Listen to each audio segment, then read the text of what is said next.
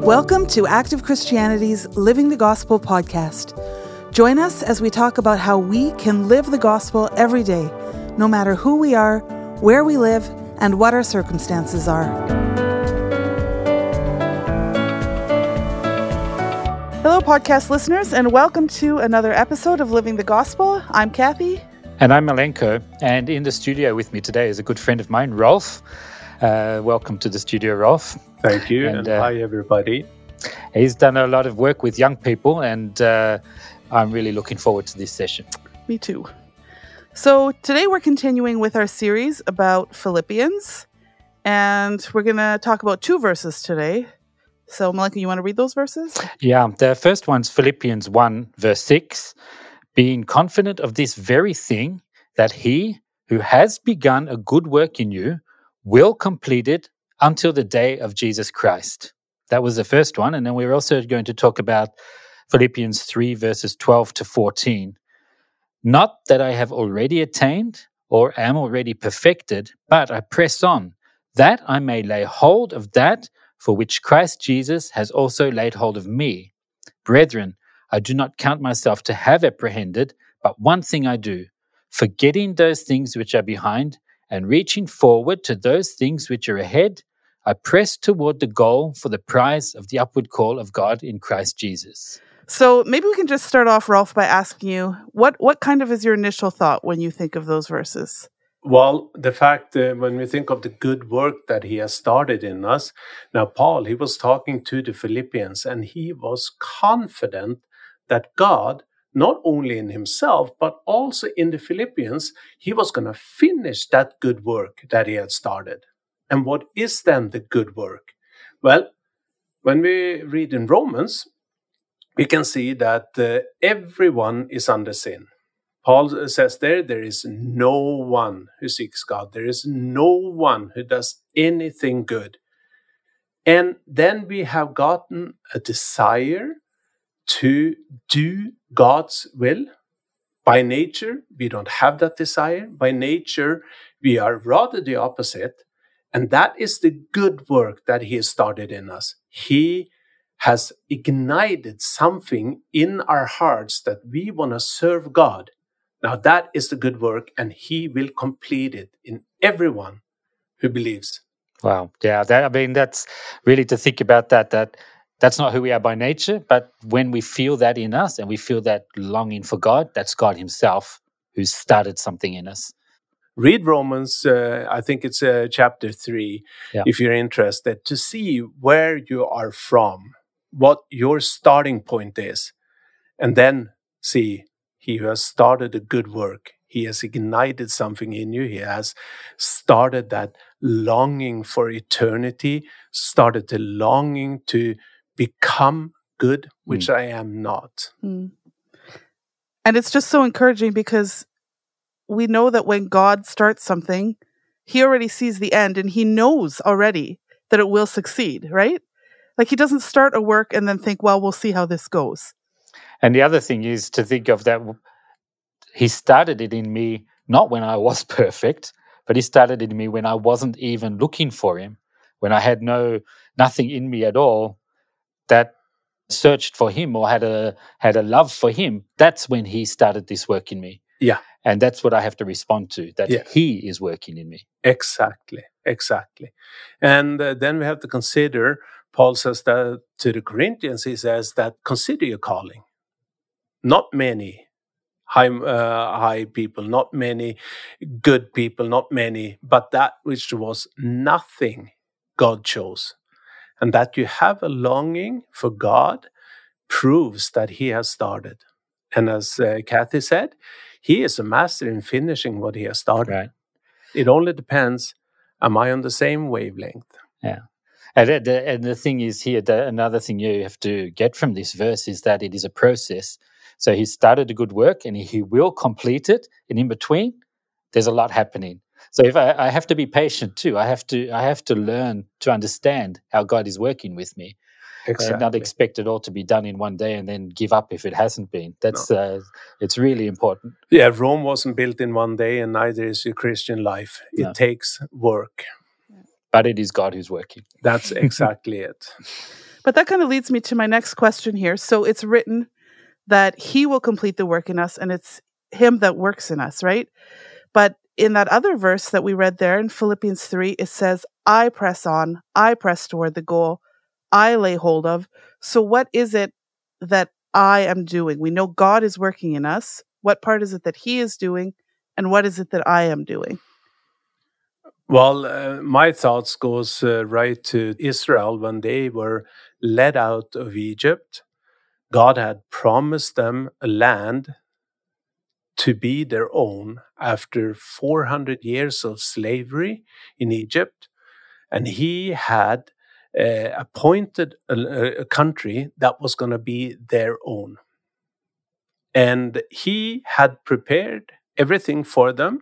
And I want to read something in Deuteronomy. It's a fantastic verse that actually explains some of what we were talking about here, that I press on, I do this, and so on.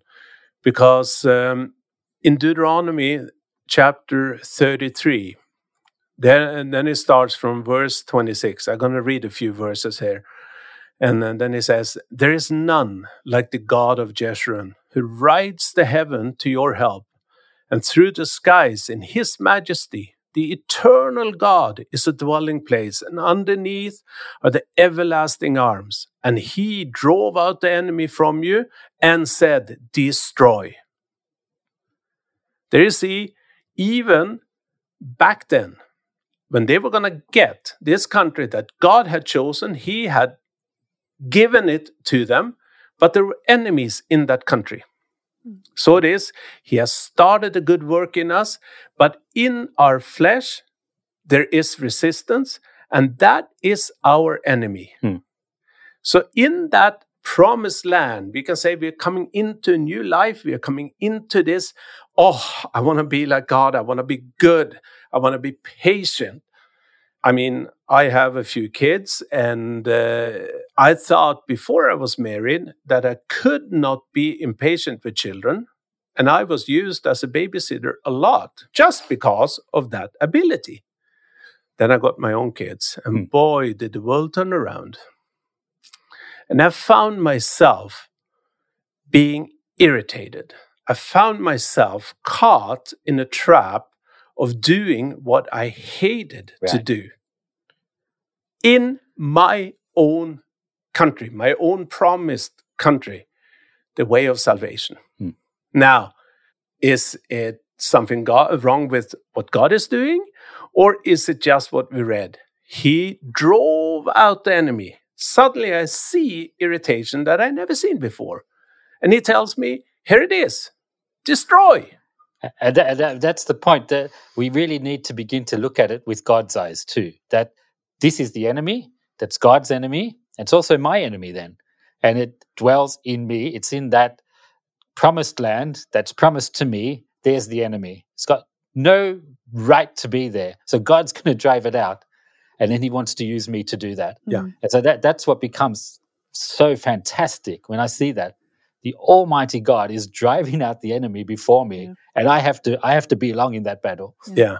And I shouldn't be surprised when I see it, right? Because it is there. The enemy is there. Exactly. And they knew that the enemies were in the country. They sent out spies, 12 of them, one from each tribe, and only 2 looked at it the same way as God did. They were not surprised when they saw the children of Anak. They knew them. They had seen them before, but their motto was, God has given the country to us. We will take them as if it was a piece of bread. Right. It didn't say that God was going to chase them away and destroy them, but he was pushing them out so you could see them out from their hiding places. They were driven out by God so that I could take them as a piece of bread. Right. Now, that's the eyes of faith. And then when he drives them out, he is giving you everything you need to then overcome them, right? He doesn't drive them out and then leave you to your own kind of resources or whatever to overcome them. No, he has, as it says here, he rides the heaven to your help. And in another verse in the Old Covenant, it says that the eyes of God goes to and fro to the whole earth to powerfully strengthen them whose heart is fully with him, with his power. So everything is there for us. And we have to do with it says here, he's an eternal God who rides the heavens to help you. I mean, this is incredible when you read what's written there. It is. This is the God, and this was the old covenant. That how much more in the new covenant, where this work that he sent his own son to do is now being completed in us. Yeah. In me personally. Yeah. Isn't he going to ride the heavens to help me? To thrust out the enemies, destroy, and that's the strength he gives me through the Holy Spirit, and I can now go and do that. And by faith. Now, the Bible is a fairly thick book with a lot of verses, and it's hard to understand it all. But take one verse, bind it to your heart, bind it to your mind, use it as a weapon. For example, 1 Corinthians 10:13. No temptation has overtaken you, but such as is common for men.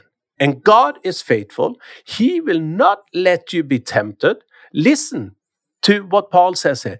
He will not let you be tempted. So every enemy he drives out in front of you, every temptation that comes up from around next corner, boom, there it was. Now, no temptation will ever from this day right into eternity be stronger than what I am by faith in God's word. And then he says, but with the temptation, he provides a way of escape. Exactly. And what's the way of escape? It is to come to that divine nature, to come to that victory over sin, right, destroying my enemy. So he gives us the opportunity that we can come to that with every temptation. And that means that I have to overcome. It is a battle, and that's the work he started in me, but it will succeed. He's guaranteed it. Hey, he could have gone ahead of Israel in the old times. He could have chased out every enemy of that country. And you should almost say like you would have come to a set table, no problems, no temptations, no nothing. But where is the glory then? What is the glory when you come to that? I don't see any glory. No, there isn't. No. The value lies in it that I've given something, that I have also shown that I want to do this. I want to lay hold of that which God has promised to me. And then I'm obedient to him. Yeah, exactly. And obedience is like Kathy said, I should not be surprised when I see the enemies. Because that is God who has now been riding heavens to help me to drive them out so I can see them. So I shouldn't be surprised that they are there, but rather, oh yes, here is an opportunity for me to actually come. I want it to be good. How am I going to be good if I don't see that which is evil and can do something about it? Yeah. And then we get to that next part, what Paul writes about, that he says, I haven't yet attained it, but I forget what's behind, and I reach out for that which is ahead, that I can lay hold of that which Christ has laid hold for me, of me. And that's the thing that I can also, like you said, you think you've come to a certain stage where I'm pretty good now, right? I haven't got any more impatience, or I'm not impatient by nature. And then you come into a situation where you actually see that enemy suddenly pops up, right? And then you see, I haven't yet got to that point where I am perfect.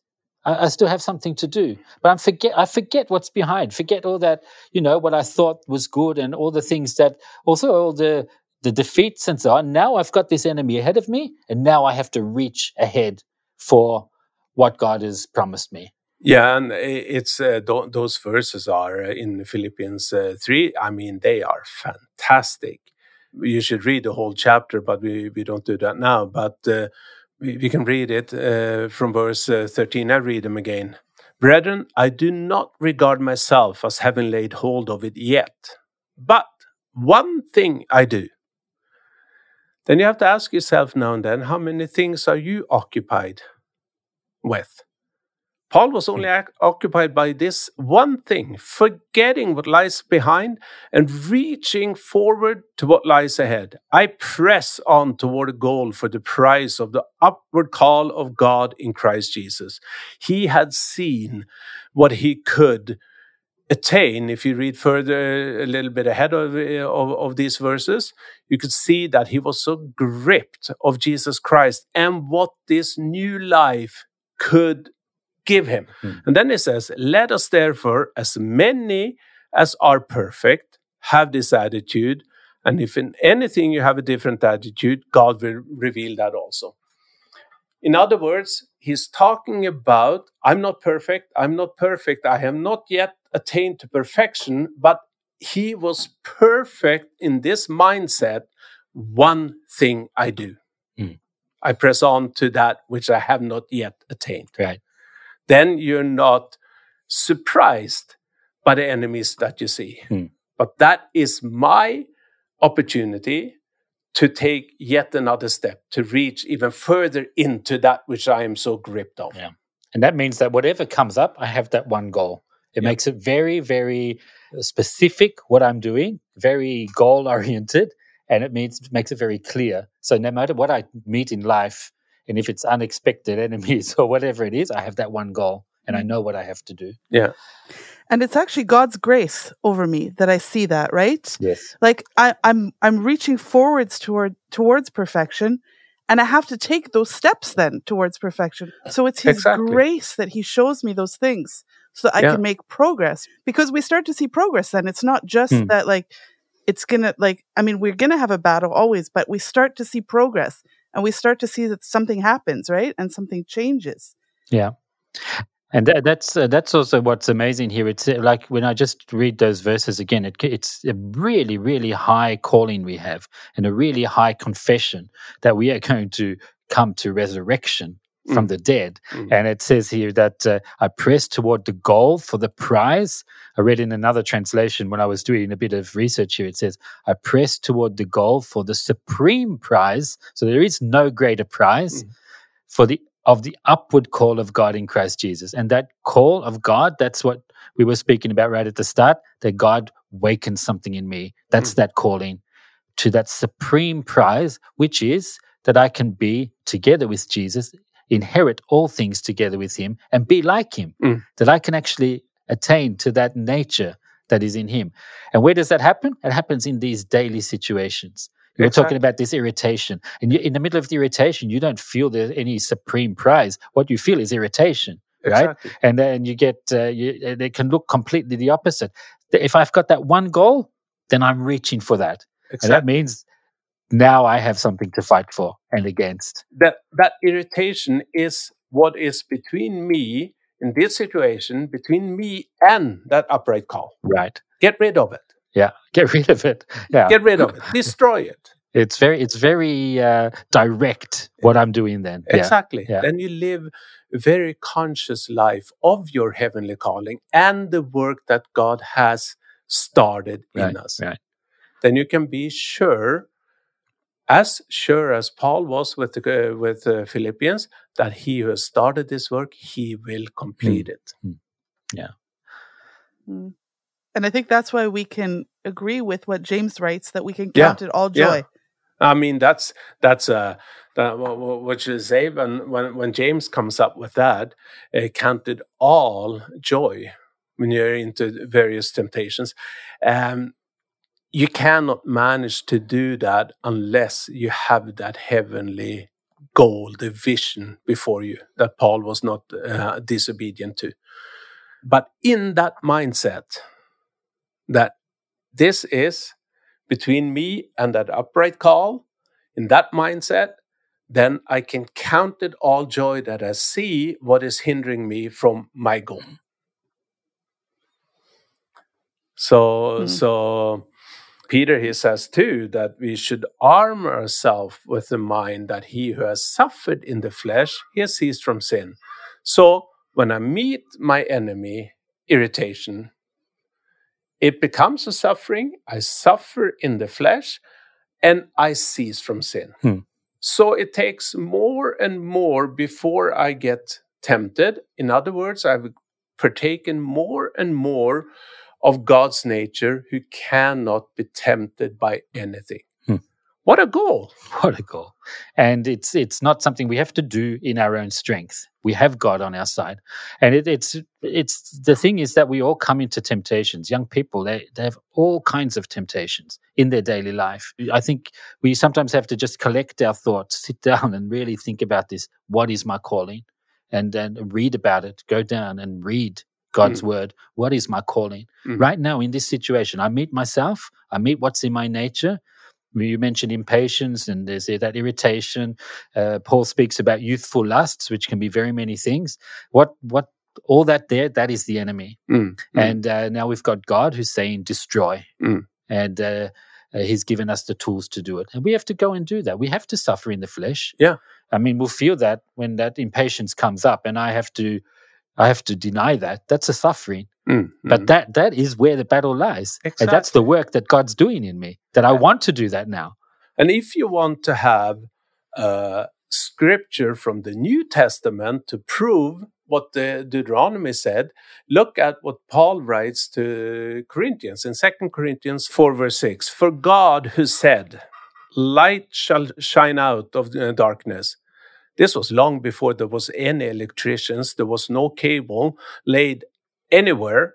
And he created light by saying, let there be light, and there was. And then it says, he is the one who has shone in our hearts. In another translation it says, who have let that light shine into our hearts. In other words, he drives the enemies out in front of us. And now he says, destroy.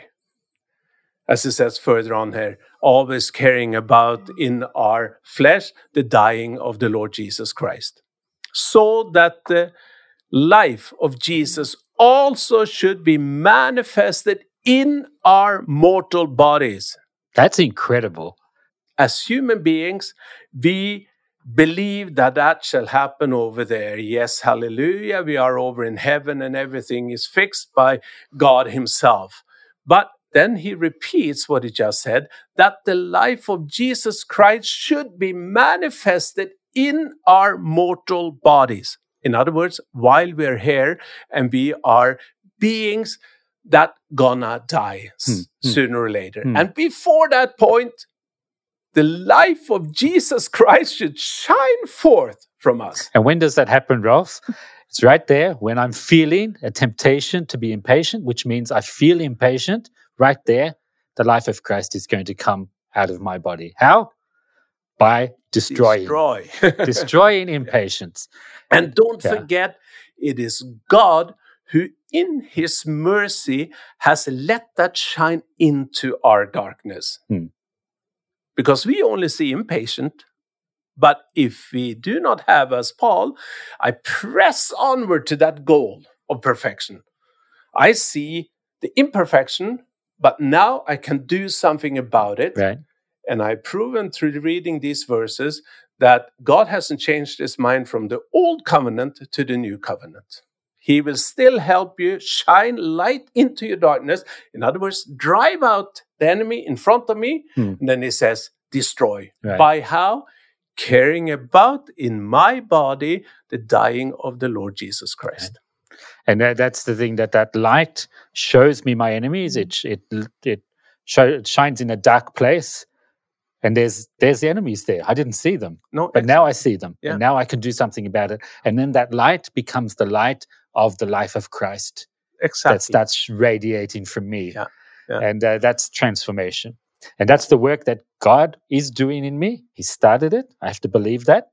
And if I haven't seen it that way before, just the fear, the longing that, that I feel that for God, that's God working in me. He started the work, and now I have to be along in that. And he'll complete it until the day of Jesus Christ. So Jesus will come back, and then he'll fetch all of those that this work has taken place in. Finally, flesh of my flesh and bones of my bones. He'll be the same qualities, the same life in our mortal bodies. Yeah. Hallelujah. It's unbelievable. So I think like we can ask ourselves, like, do we really believe this? You know, and do I really believe that this work will be completed in me? And I think that like this has been so incredibly encouraging. Can't believe I get to start my morning with this kind of encouragement. But I think like we should encourage our listeners here to commit these verses to memory and believe in them when you're tempted. Right? Like that's in that when moment, you need to believe. Yeah. So we got some really fantastic verses here. Those ones in Philippians, and we've also got those from Deuteronomy 33. Go back and read that about the God, who rides the heavens for us. Yeah. Take it to yourself. This is literally the truth. Yeah. And then we've got this from 2 Corinthians 4, where we really the same God that was in Deuteronomy, the same God we have today, shining that light. And if you read read the whole chapter 4, but when you come towards the end of it, then you see what Paul puts into the equation. While we do not look at that things which is present, but at the things which is eternal. Right. Then our tribulations is but short and light. Right. And there it is again. One thing I do. Yeah. Look ahead, press ahead, and anything that's between me and that goal, that has to be destroyed. Yeah, exactly. Yeah. And you are allowed to look behind, be quiet, and see what God has done for you. Yeah. If you compare yourself today and you see all the enemies, look behind you in a year's time when you have been faithful in destroying, and see how much advance you have made on this way. Right. You are allowed to do that. Yeah. In order to boost your confidence in God and your good self-esteem that God is actually doing a work in me. And the thing is that all that is God's glory. God has done a work in me. I was the one who didn't seek him at all. I had nothing in me that was good at all. And now I see that there has been progress. Exactly. And it's God who's done that in me. Yeah. Wow. Exactly. Yeah. Be still and see the wonders. Yeah. Because it is a miracle. When I look behind, like I'm getting a little bit grayish. I'm turning 60 this year, and looking behind me, seeing what actually has taken place in my life because I have chosen to believe. It says about Israel, who did he swore that they were not going to come into his rest, or they were not going to come into the country that he had given them? Was it not but those who said, I do not want to believe? It says in one translation. It was because of unbelief. And when I see back where I have had faith, which is becoming my everyday life, I must say, when I see what faith has brought me, and compared to the times where I was, I don't think it will succeed for me, see the difference, I must say, be still and see the wonders and miracles. Yeah. Yeah. Thank you very much, Rolf, for coming in. I think that was incredibly encouraging. So thanks very much. And maybe we'll have to have you back again sometime.